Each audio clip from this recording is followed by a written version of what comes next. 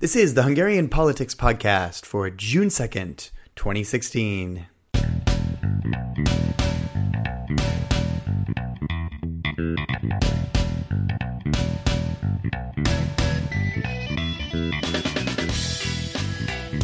Glad you could join us for this week. I'm Steve Nelson, and this is the podcast that discusses the ins and outs of Hungarian politics every week. I hope my voice is a little better this time. I haven't been sick, but I think it's the crazy weather we've been having here in Budapest lately. In any case, you're not here to listen to me anyway, because we've got some fantastic guests on this week's show, and you should listen to them instead. In today's program, we're going to examine the controversy surrounding the foundations set up by the National Bank of Hungary and ponder the story's possible impact on the elections in 2018. Even if people don't go out to the streets to protest at the minute when the corruption scandal is happening, these things are building up and people might remember them when they go to vote in 2018 as well. That's coming up later in the program. But first, the main news in Hungarian politics this week was the announcement by András Schiffer, founder and head of the opposition party Politics Can Be Different, or LMP, that he would be leaving politics for good. Schiffer made his announcement via an interview on news portal Index that was published on Tuesday, May 31st. Schiffer said that he would step down from the leadership of the party on the following day, give up his seat in Parliament on August 31st, and not run for re-election in the next cycle. Schiffer's announcement caught many political observers by surprise. A number of commentators immediately offered their opinions on his departure and the future of his party, LMP. Among the opinion pieces was a very impassioned essay by the well-known author and commentator Gáspár Miklós Tamás that appeared on May 31st on the news site HVG. That same day, I caught up with Mr. Tamás to ask him about his commentary and to talk a little bit about the political legacy that András Schiffer will leave behind. Thanks for joining us today, Mr. Tamás. Not at all. You wrote an opinion piece in HVG on the departure of András Schiffer from politics today, and it was I would call it a very impassioned piece. In fact, reading it, I felt like almost as if someone had died. Sort of a political obituary. Mm-hmm. His political life is finished, and that calls for a funeral notice. Well, I mean, it almost seemed like it was a little bit extreme. I mean, first of all, LMP will continue, won't it? I mean, is one person so emblematic that it really signals the death of an opposition? Well, not for the whole democratic opposition, I hope. Nevertheless, it's a very, very ominous and bad sign, because you see, Mr. Schiffer has been a maverick politician and an independent who, by all his faults and errors that everybody commits when in the storm of public life, he represented a genuine passion and a pure passion, if you wish, for public life. And even if many have disliked him, his clear and apparent honesty and his commitment and his inflamed way of addressing public affairs had been one of the last genuine pieces of democratic politics in Hungary that is in its sickbed. So it is a very bad sign, I don't know whether his party will or will not survive. Actually, I don't think that it will. But I may be mistaken. But with the uninspiring center-left opposition and its inept and passive little parties, and the triumphant march of the right, both in office and outside it, don't hold a very great promise great things to come. And, in a situation where the majority of the population seems to be dissatisfied with the work of its government, and most people think that Hungary is on its way down and out, and most people who are dissatisfied with this regime are mostly bitter and passive and skeptical and don't think that there is a political solution to the permanent crisis that lasts since Mr. Orban has taken office. Let me ask you, in your piece, you mentioned that András Schiffer is one of the only significant populist Hungarian politician. How do you consider Schiffer a populist? Well, in the original sense, not in the sense in which it has been used recently, when populist meant just a demagogue and a vulgarian. I don't mean that. Populist in the original sense of the word means politician who takes the side of the plebeians, of the populace, against the ruling castes, the ruling classes, the ruling elites, including the officials and the professionals of public administration. And he was a left populist, a genuine hater of all authority, which is very strange in the case of a lawyer who is bound to believe in legality and in obedience to laws and such like. But nevertheless, he was that. And of course, being also a green politician, he represented the cause of people opposed to many kinds of modernity that the rest of the political spectrum regards as irremediable, irreducible, unavoidable, in short, as fate.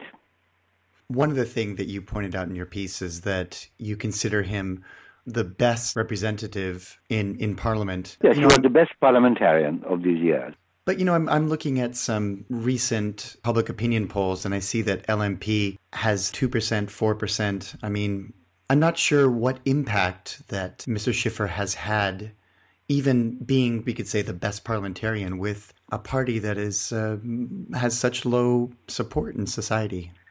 Yes, he was more admired and respected than followed.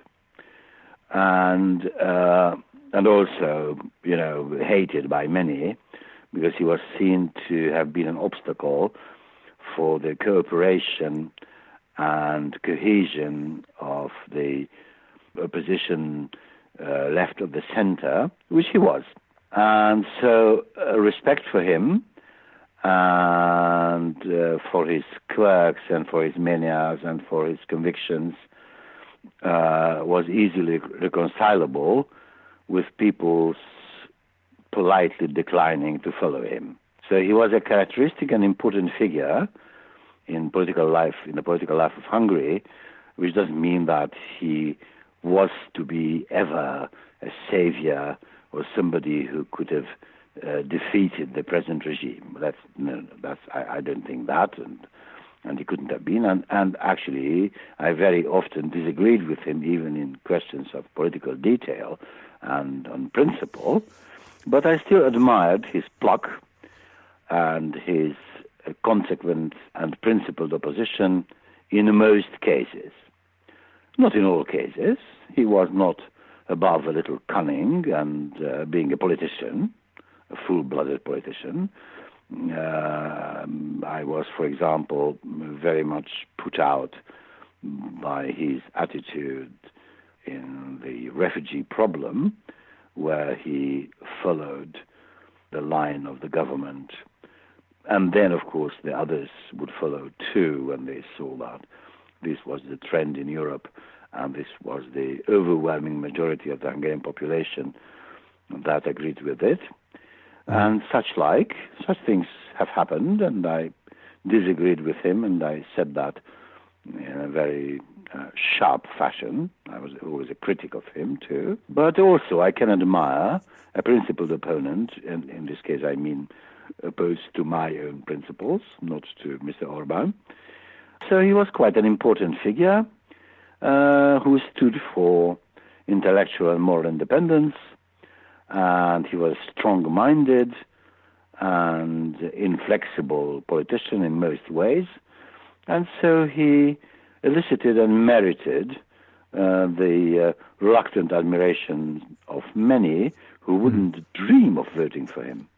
What about this theory that with András Schiffer no longer the head of LMP, then the LMP might be more willing to work with the other opposition parties and perhaps form a more united bloc against Fidesz in the next elections?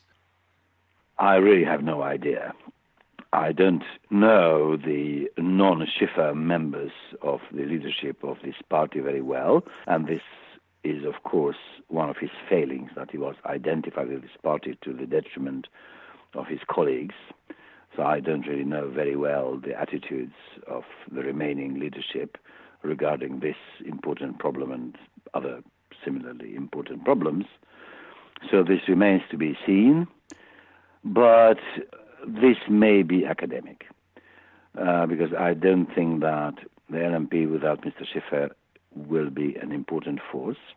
So whether they would be slightly closer to the rest of the opposition parties or not may be of very small importance.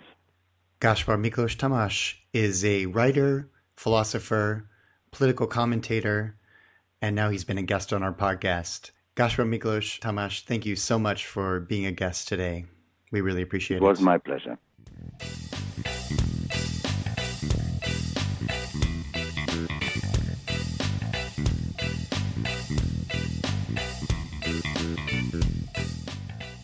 One of the biggest political stories of the year so far has undoubtedly been the controversy surrounding the foundations set up by the National Bank of Hungary, or MNB as it's known in Hungarian. These foundations were actually set up in 2014 by the MNB and its governor, György Matolcsy. But the story gained major media attention when Hungary's constitutional court ruled that the foundations must open up their finances to the public. The story is rather complex and is developing practically week by week.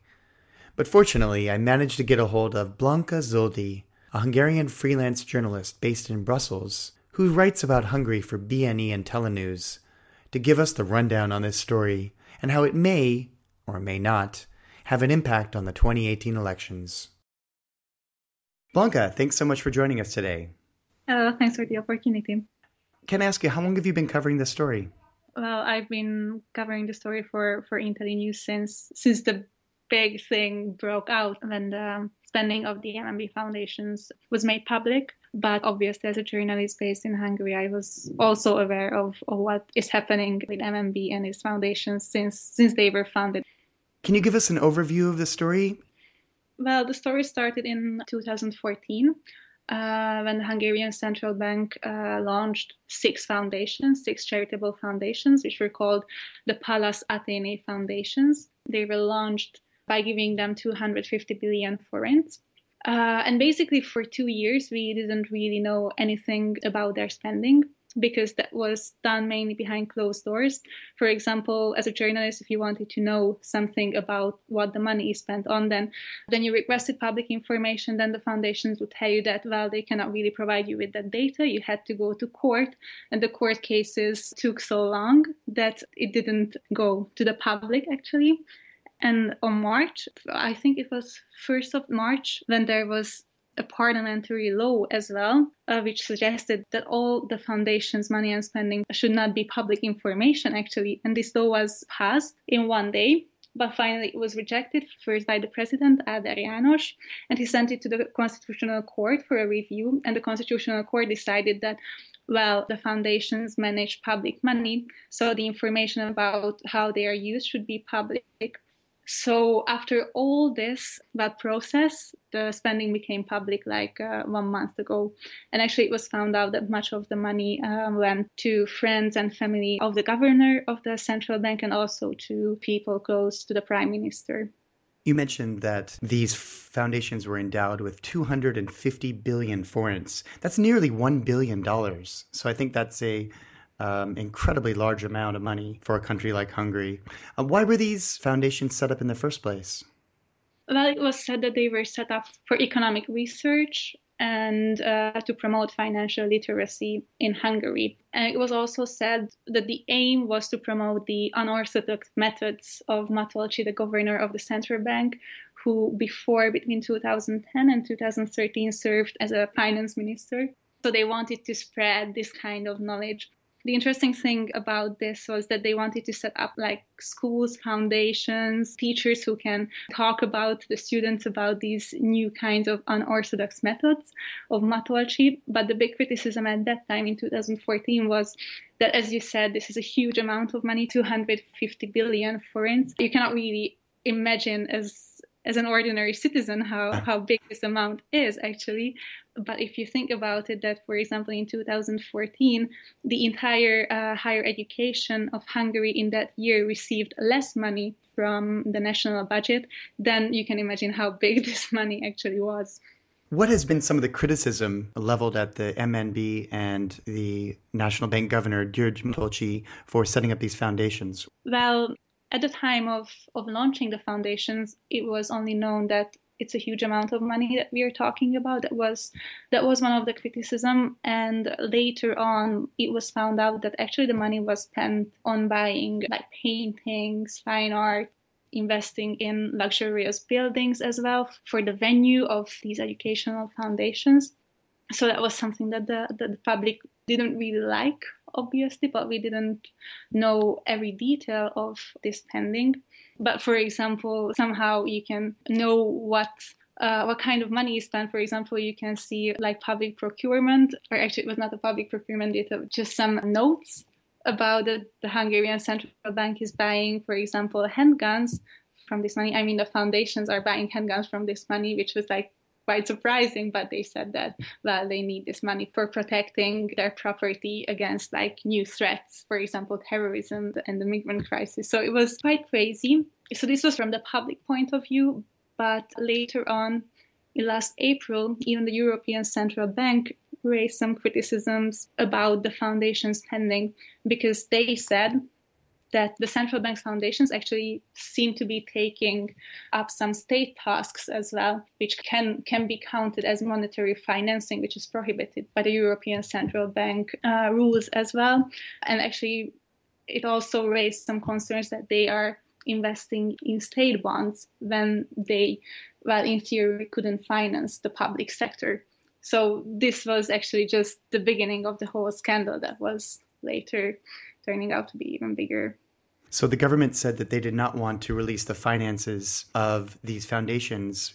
Actually, they suggested that the public money loses its public nature. You couldn't really understand what they were talking about. And actually, you could see that was like a very weak argument as well. So that was what was in the law proposition that they finally accepted. And yes, exactly, they were fighting for that. And you mentioned that President János Áder did not agree with that argument, and the Constitutional Court didn't agree with it either, and therefore they were required to make the finances public. How has the opposition responded to this story since the finances became public? Well, they straight called for the resignation of Matolcsy. They were really outraged about what has been found out, because you could actually see that billions of forints were channeled, for example, to the cousin of Matolcsy, to his bank. There was 500 million forints invested in a company called New Wave, which is publisher of a Hungarian newspaper, online newspaper, vs.hu, which was reportedly owned by Szemerei Tamás, who is the cousin of Matolcsy. So all these things adding up led to quite a big scandal. But at the same time, while everybody was calling for the resignation of Matolcsy, he seemed to be quite untouchable What is more, actually after the scandal, when finally the modified law was passed, all after the scandal, his wage was doubled. So it was exactly the opposite of a resignation. So the government has full faith in the National Bank Governor, György Matolcsy, and there's really no threat to his job or him resigning or leaving office or anything like that. Well, Orbán said that earth and heaven would have to collide to lead to his resignation or to lose faith in him.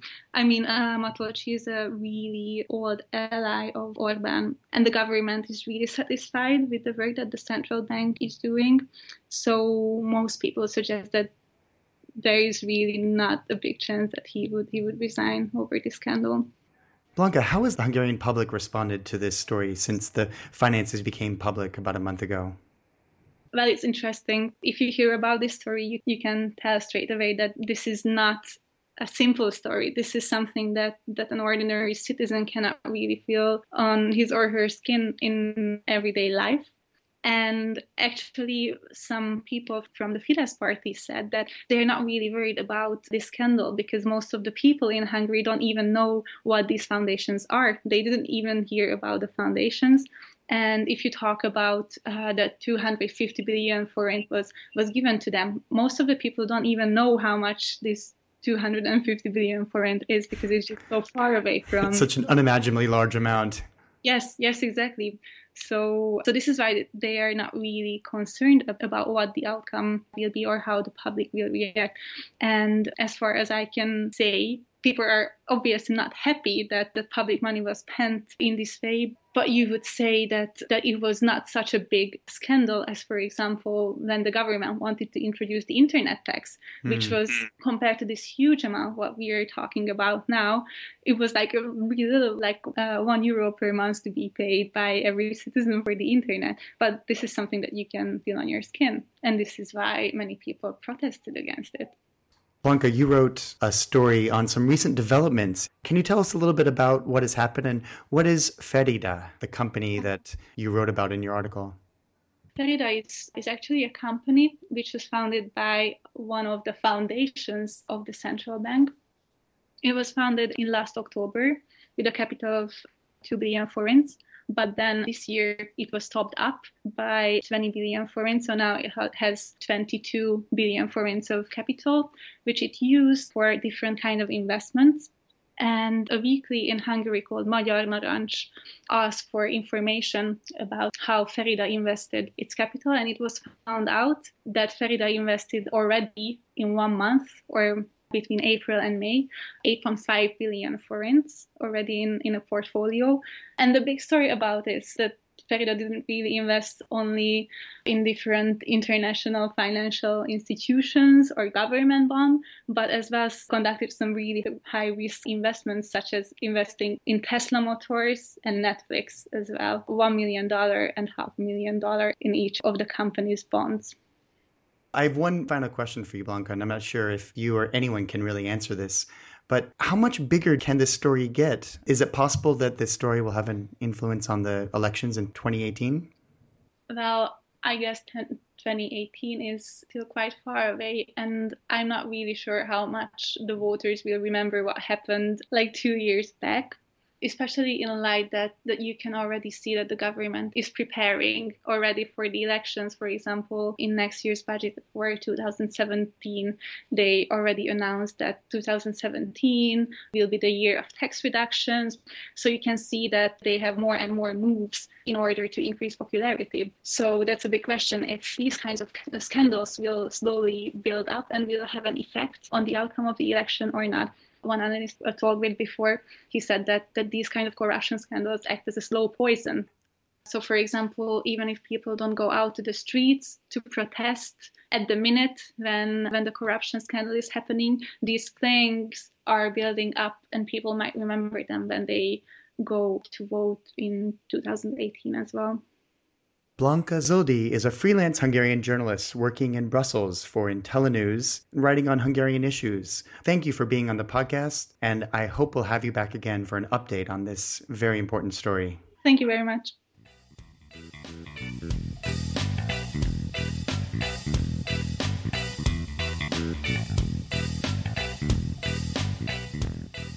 And that's our show for this week. Thanks so much to our two fantastic guests, Gaspar Miklós Tamás and Blanka Zoldi, for taking the time to talk to us this week. I'll put a link to Gaspar Tamás's commentary on András Schiffer that appeared in HVG in the post for this episode on our site. And you should follow Blanka Zoldi on Twitter at bzoldi. That's BZOLDI. And I'm on Twitter too, at NelsonStephenD. And you can share your thoughts with us by leaving a note through the contact link on our website, which is HungarianPolitics.com. Or just send an email to info@HungarianPolitics.com. Don't forget to subscribe to the podcast on iTunes, where you can also leave a glowing review for us too. We've got a really exciting show lined up next week, where we're going to examine the current refugee situation down south on the border with Serbia, and listen to an interview with a representative from the UN's Refugee Agency. That's all coming up next week, so make sure you check it out. This show is produced by me, Steve Nelson. Our music is Retro Future Clean by Kevin MacLeod from Incompetech.com and is licensed under a Creative Commons by Attribution 3.0 license. Thank you for downloading the show and listening to us. And make sure you check us out again next week at the Hungarian Politics Podcast.